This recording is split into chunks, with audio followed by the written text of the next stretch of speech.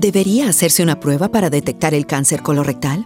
Es la segunda causa de muerte por cáncer en los Estados Unidos. Si tienes 50 años o más, ya es hora. Las pruebas detectan pólipos precancerosos para que puedan ser removidos. Remueva el pólipo y prevenga el cáncer. Existen varias pruebas. Hable con su médico y averigüe cuál es la adecuada para usted. Las pruebas del cáncer colorectal salvan vidas. Un mensaje del Departamento de Salud y Servicios Humanos de los Estados Unidos.